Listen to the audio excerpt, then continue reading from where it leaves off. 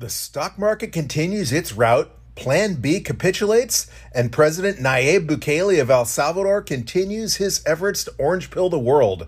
This and more on today's episode of the Bitcoin Bulletin Podcast. This podcast is for information and entertainment purposes only. Nothing on this podcast should be construed as financial advice. All views expressed on this podcast are solely the opinions of the host and or any guests that we might have from time to time. Nothing on this podcast should be construed as a specific inducement to make a particular investment or to follow a particular investing strategy.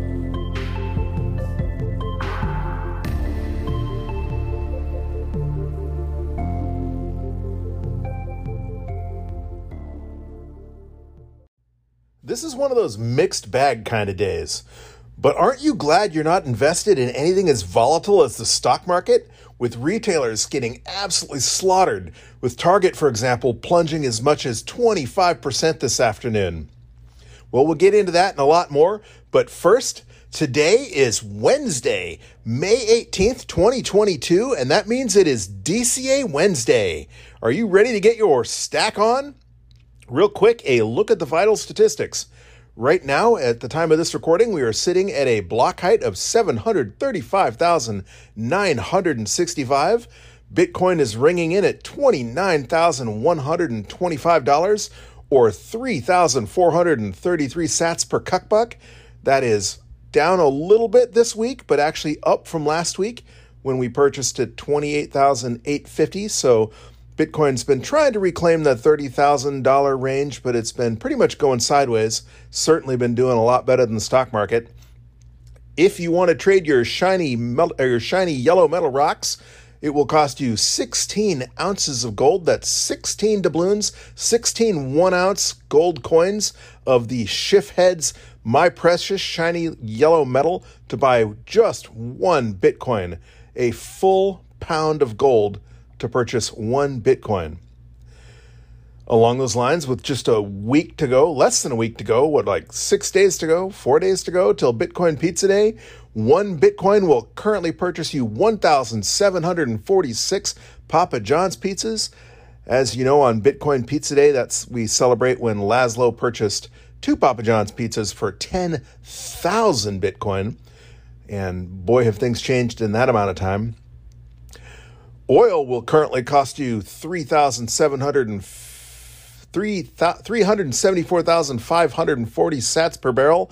And if you follow this kind of metric, Bitcoin's current market capitalization is $554.6 billion.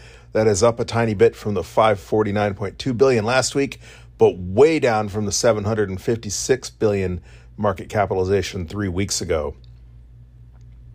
The mempool has cleared up quite a bit. In fact, it was completely clear a day or so ago. Last week, there were 125 blocks pending just to clear the mempool.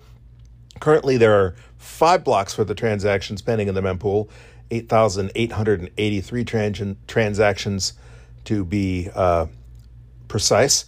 However, 1 sat per byte transactions will still clear within a day. To guarantee that your stack is included in the next block, it's recommending an average fee of 16 sats per byte to guarantee the next block.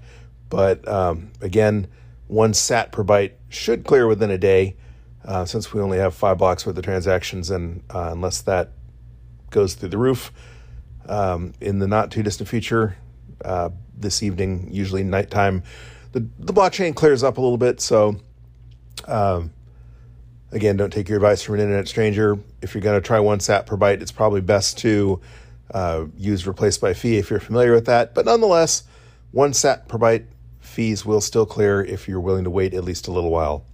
The metric I love to follow, the 24-hour transaction rate, is down a tiny bit from last week. Last week, we were 3.04 transactions per second. Right now, the blockchain's humming along at an average of 3.01 transactions per second. As you know, I like to see it above 3 transactions per second. Anything below that is kind of anemic. And while the Lightning Network is getting stronger and more popular, and this metric only shows on-chain activity, the majority of activity is still conducted on-chain. Anytime you buy Bitcoin and transfer it to your hardware wallet or move it to an exchange to sell it, that's going to be reflected in on-chain activity. So for now, that remains one of my favorite metrics. And I'm not a TA guy, but I think that's an actual vital statistic. That's like taking the actual pulse of the blockchain. Between that and the mempool activity, those are my two favorite statistics for assessing the health of the network. Speaking of the network hash rate is up a little bit depending on where you get your stats. The 90-day average is up from 206 to 207 petahashes, and I'm sorry, that's 207 exahashes. And last week, the 7-day average was about the same at 222.19 exahashes, and we're currently sitting at 222.61 exahashes. So that minor death spiral FUD that we get every halving or every time Bitcoin has a huge correction has clearly not happened. The minor death spiral theory, in case you haven't been around long enough to hear it, the numerous times the media likes to throw it out there, says that as the price of Bitcoin goes down or the mining reward goes down at the halving, when the amount of Bitcoin that a miner gets for finding a block gets cut in half at the halving, either way, the value that a miner gets for finding a block goes down. Well, that means that miners are going to turn off their mining machines, which is going to make it harder to mine, which is going to make it more expensive to mine, which means more miners are going to turn off their machines, and it's would end up in a theoretical death spiral where eventually you wouldn't even be able to get to the difficulty adjustment because there would be so few miners online. It would take an increasingly infinite amount of time to process the blocks that it would take to get to the next difficulty adjustment, and therefore it would vapor lock the Bitcoin network, and that.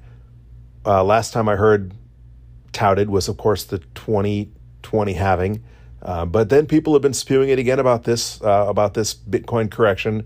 And, of course, they spew it every halving. And not once in Bitcoin's history has it actually come true. And, in fact, we've seen network hash rate actually increase. Last week, we had just had a difficulty adjustment increase of 4.9%. And it was looking like we were going to give all of that up with a pending next difficulty adjustment, a decrease of 5%.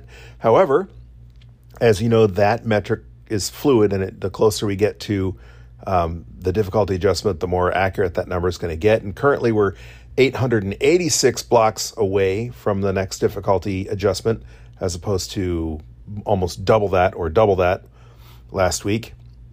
And it's still currently looking like a decrease of 1.1%. So not quite the 5% decrease we were looking at, but still a decrease nonetheless. And that is because blocks are currently averaging 10 minutes and 6 seconds this difficulty epoch. And that is down from the 10 minutes and 39 seconds it was averaging between blocks when we were looking at a 5% decrease. So 10 minutes and 6 seconds is pretty close to the target. The Bitcoin network is written to target an average block time of 10 minutes. So 10 minutes and 6 seconds is a little fast, but not too shabby.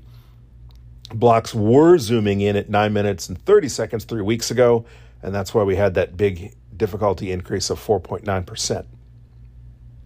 All right, on to the news. As we mentioned, the stock market continues its rout, with retailers reporting weaker than expected earnings. So much for inflation being caused by price gouging and greedy merchants. Joe, as you remember, we were being, they've tried to blame inflation on everything. Well, first they said it didn't exist, and then they said it was great.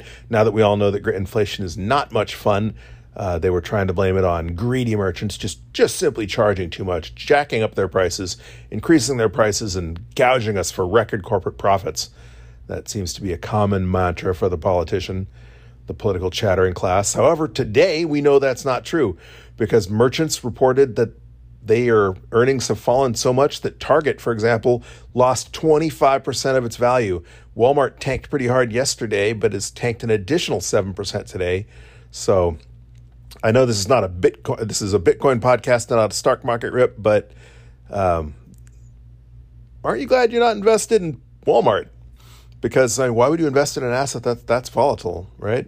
I mean, 25% drop in one day for Target. I mean, that's unheard of. Who would invest in an asset like that?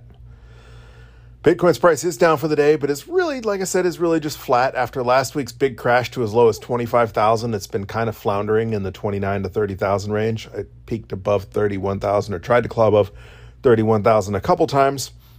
Nonetheless, it is down 4% on the day to where we currently find it. Although, as I mentioned, that's actually about where we were last week. As we mentioned last week as well, the so-called experts are increasingly advocating DCAing the dip. An economist on one of the more popular podcasts last week was stating that it's best to avoid trying to catch the proverbial falling knife, because you never know where the bottom's going to be. But his advice was to start DCAing the dip once Bitcoin was down 50% from its all-time high. Obviously, we're down significantly more than 50% below its all-time high, and we're DCAing anyways. So we're DCAing regardless, and I think that DCAing is going to prove to be the best strategy in the long term anyway, because if you had been trying to, if you had been listening to the experts and trying to gauge the top 69,000 was certainly not going to be it. Remember, the infamous Plan B stock to flow model was calling for 135,000 in December alone, with a all-time high potentially dramatically higher than that.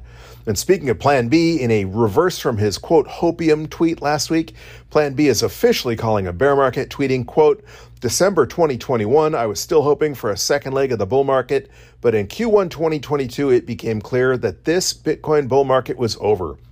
We entered a bear market since April 2021 peak, parentheses, yes, all-time high was November 2021, close parentheses. Now we are creating a bottom. Then a new bull market will start, BTC cycles.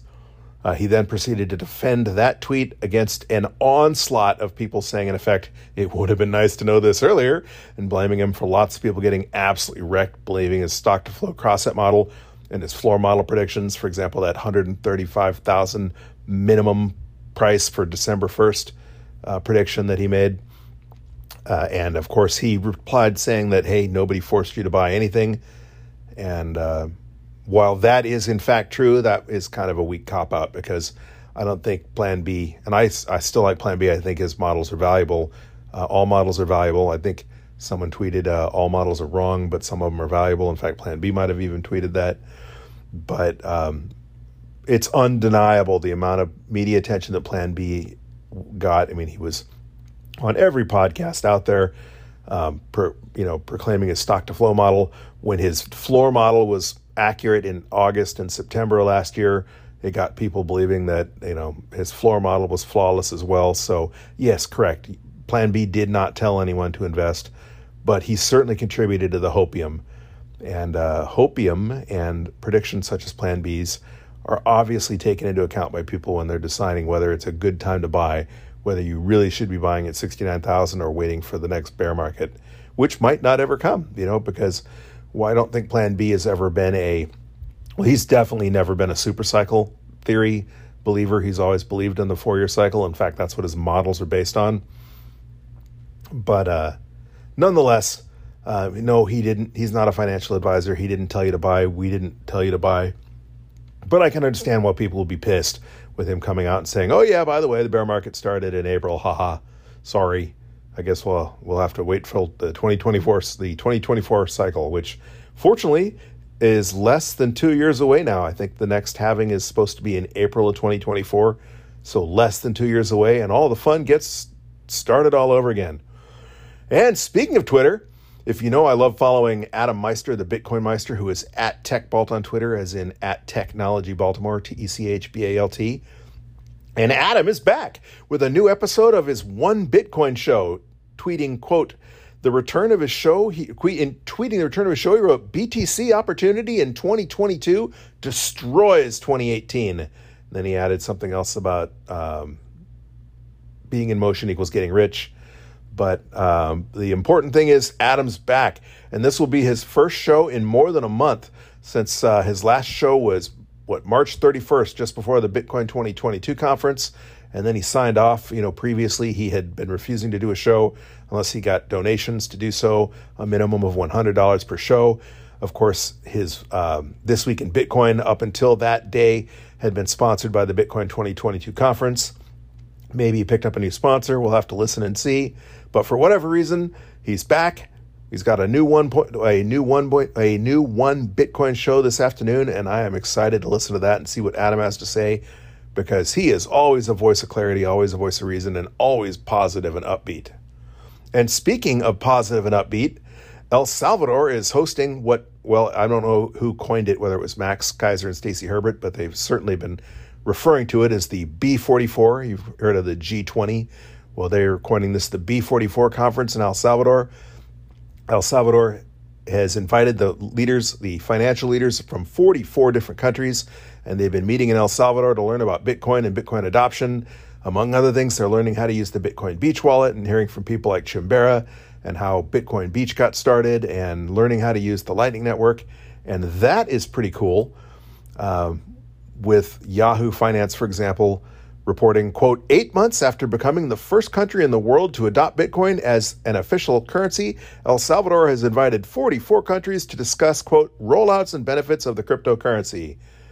So, what do we have? 2 countries now that have officially adopted Bitcoin, El Salvador being the first, Central African Republic being the second, and now we have 44 countries, and some of them, looking at the list, are highly unlikely to ever adopt Bitcoin, at least not to be the next to adopt Bitcoin.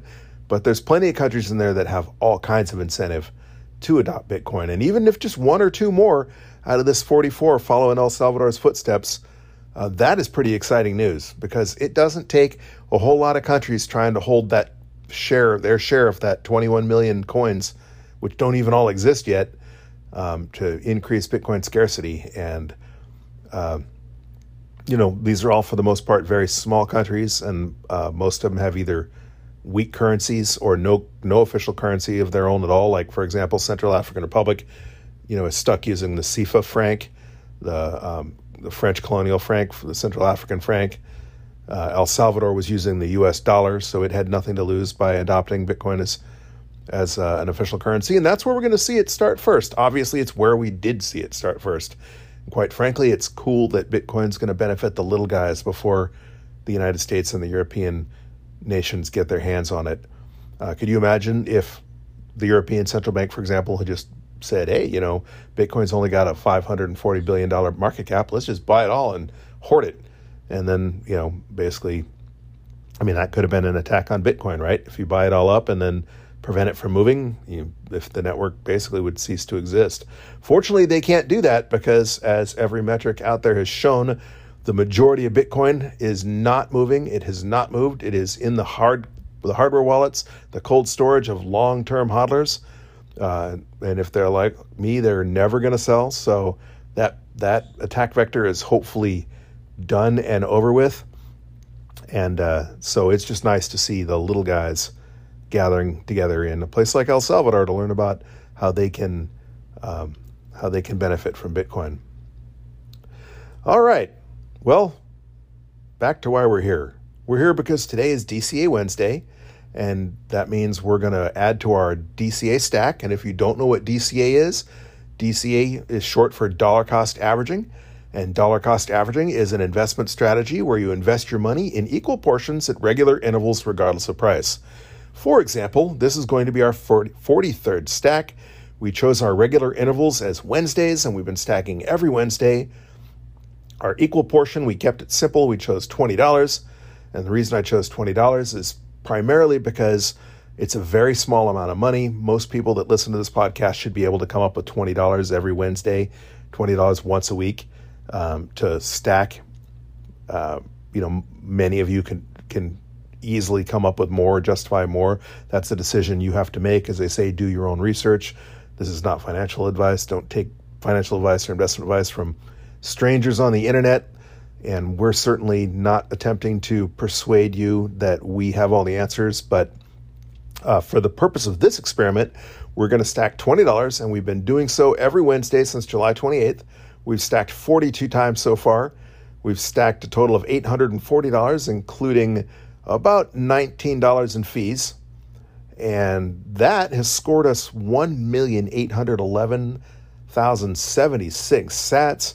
So I think we've already proven the hypothesis that stacking even $20 a week eventually adds up to a decent amount of Bitcoin. That was the other thing you see on Reddit and Twitter all the time is, am I too late? It's not just am I too late, but I don't, the whole I don't have very much money. If I only have $100, it is even worth investing. Well, I think we've shown you're not too late. And more importantly, even as little as $20 a week adds up over time. All right, so to do today's stack, we're going to stack with the Cash App as always. Cash App is not a sponsor of this show, but we use them because I think they're the easiest way to stack sats. They'll let us automate our DCA, but as you know, I'm a glutton for punishment and I like to manually make my purchase. You choose whatever app you want, but if you do choose to use the Cash App and you do not already have it, there is a referral code in the show notes. And if you click on that link and sign up for Cash App using that referral code, you'll get $5 free just for signing up. We'll get $5 too, and that'll help us both out. And, who can turn down free money, right? So the other nice thing about Cash App is I don't keep any money on my Cash App. But because I have a debit card linked to Cash App, they'll let me add money instantly. All I have to do is add cash, enter $20, and it is immediately available for me to do whatever I want with it. In this case, buy Bitcoin, but if you wanted to use it with it, they'll let you have a debit card. I have a Cash App debit card, for example.